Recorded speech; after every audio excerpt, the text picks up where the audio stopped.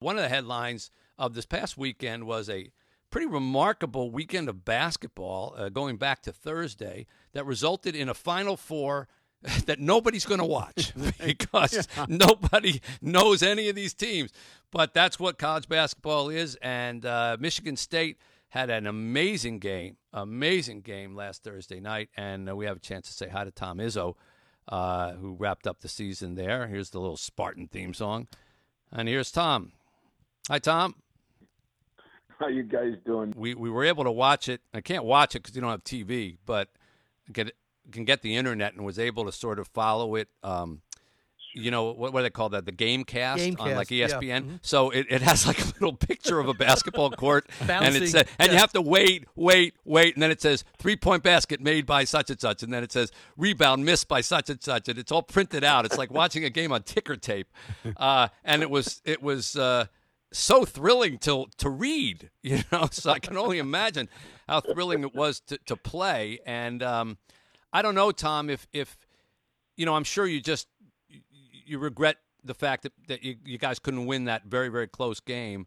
Do you regret it more now that you've seen the field, knowing that you might have been the favorite for the weekend? Yeah, I hate to say it, but I say to my team all the time, it's hard to get into the NCAA tournament. It's really hard to get out of the first weekend. But once you do, something always happens. There's always upsets. Now, I didn't think this many.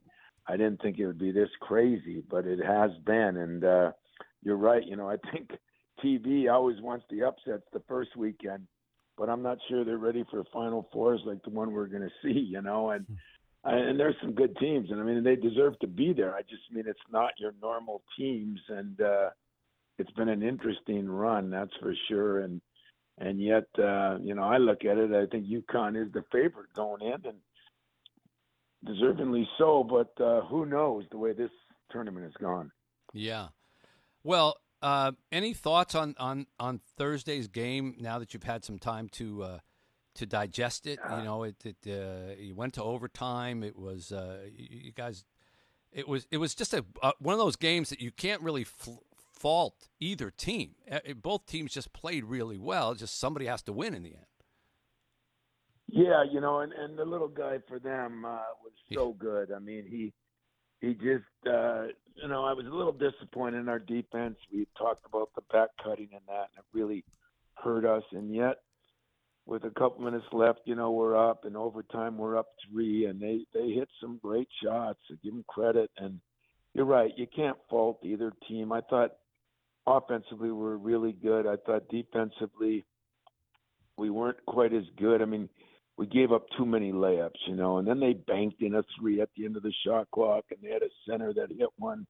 It was kind of their night, and yet it went right down to the wire, and I thought, I really thought we had a chance to win the thing, and we did, and we just didn't get it done. So when you do that in a game like that, and then you see the next game and big upset because we thought we'd have to play Tennessee, and yet give Florida Atlantic credit, they moved on too. So, yeah, I don't know. I just know this.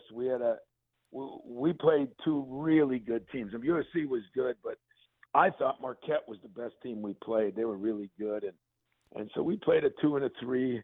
The 1 seed on our side was Purdue, and they got beat. So we didn't. By the time we would have got to Purdue, we would have had a little advantage, but we did chalk for us. We played a 10 seed, a 2 seed, a 3 seed. So yeah, well, yeah. I mean, the number 1 seeds were all gone before the final 8.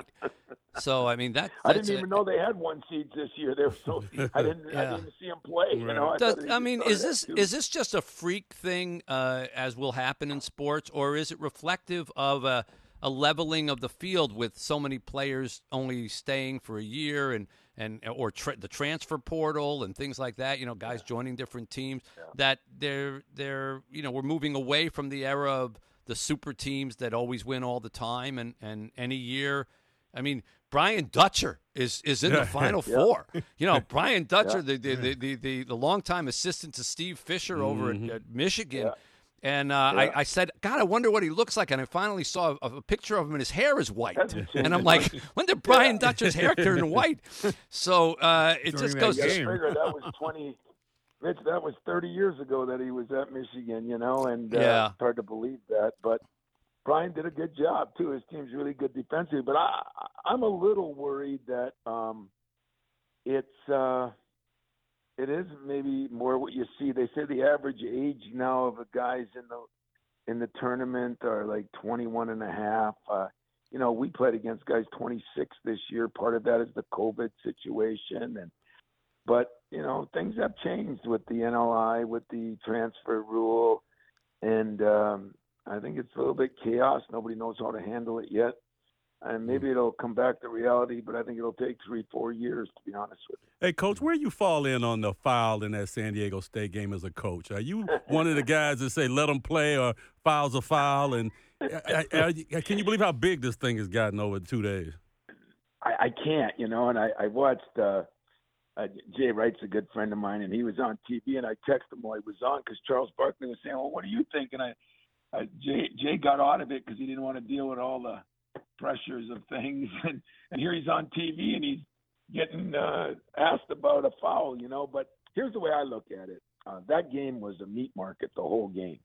I mean, it was a very physical game, which is what happens in these tournaments. The regular season they call them so close, and then they get in the tournament they let things go, and that's pretty normal. But this game, I think the average number of fouls in the tournament was like 30-some. And they had 22 in this game. Wow. And so they let it go. And then my thing, and I think if you're a really good official, somebody says, well, should you call it any different at the end, at the beginning? Well, if you ask me, they didn't call it at the beginning either. But I think it makes a difference if you're tied. It's got to be a pretty egregious foul to, because you kind of say, you hope the players ended in overtime. If one team was up one or down one, I think that's a different story, which doesn't make sense because a foul is a foul. But I do think you'd hope the players get a chance to really determine that. In another 5 minutes, they would have maybe determined it a little easier. Yeah. So I don't know. I wasn't there, but I can't never agree with an official. My God. Yeah, well, foul is a foul except when it's not called, and then apparently wasn't a foul, and so it's the same. It's the same problem going the other direction.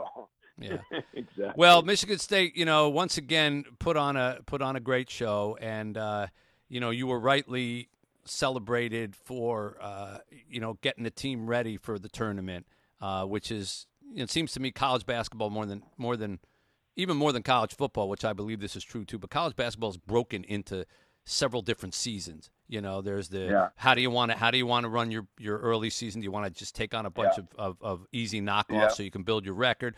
Then you got to play your tournament. You got to play your conference, and then you got the whole tournament part, and then you got March. It might even be 4 parts. And you don't shy away from the first part, and you always seem to find a way to shine. A pretty good light in the last part. So hats off to you, Tom, and everybody on your team. Well, guys, I appreciate that, but I just want to make sure that you and the listeners know I really do work in November, December, and January and February. People we heard of that. Off and then say, but I really do work those months. But give our team credit. We had some injuries, and they did bounce back, and Pistons did a good job. So we hung in there. Hopefully, get a little farther next year. That'll be the new goal now, and then somehow I guess we'll watch this tournament this weekend if we know who's playing. Yeah. First, find out what time it is, and then find out what team it is. Yeah.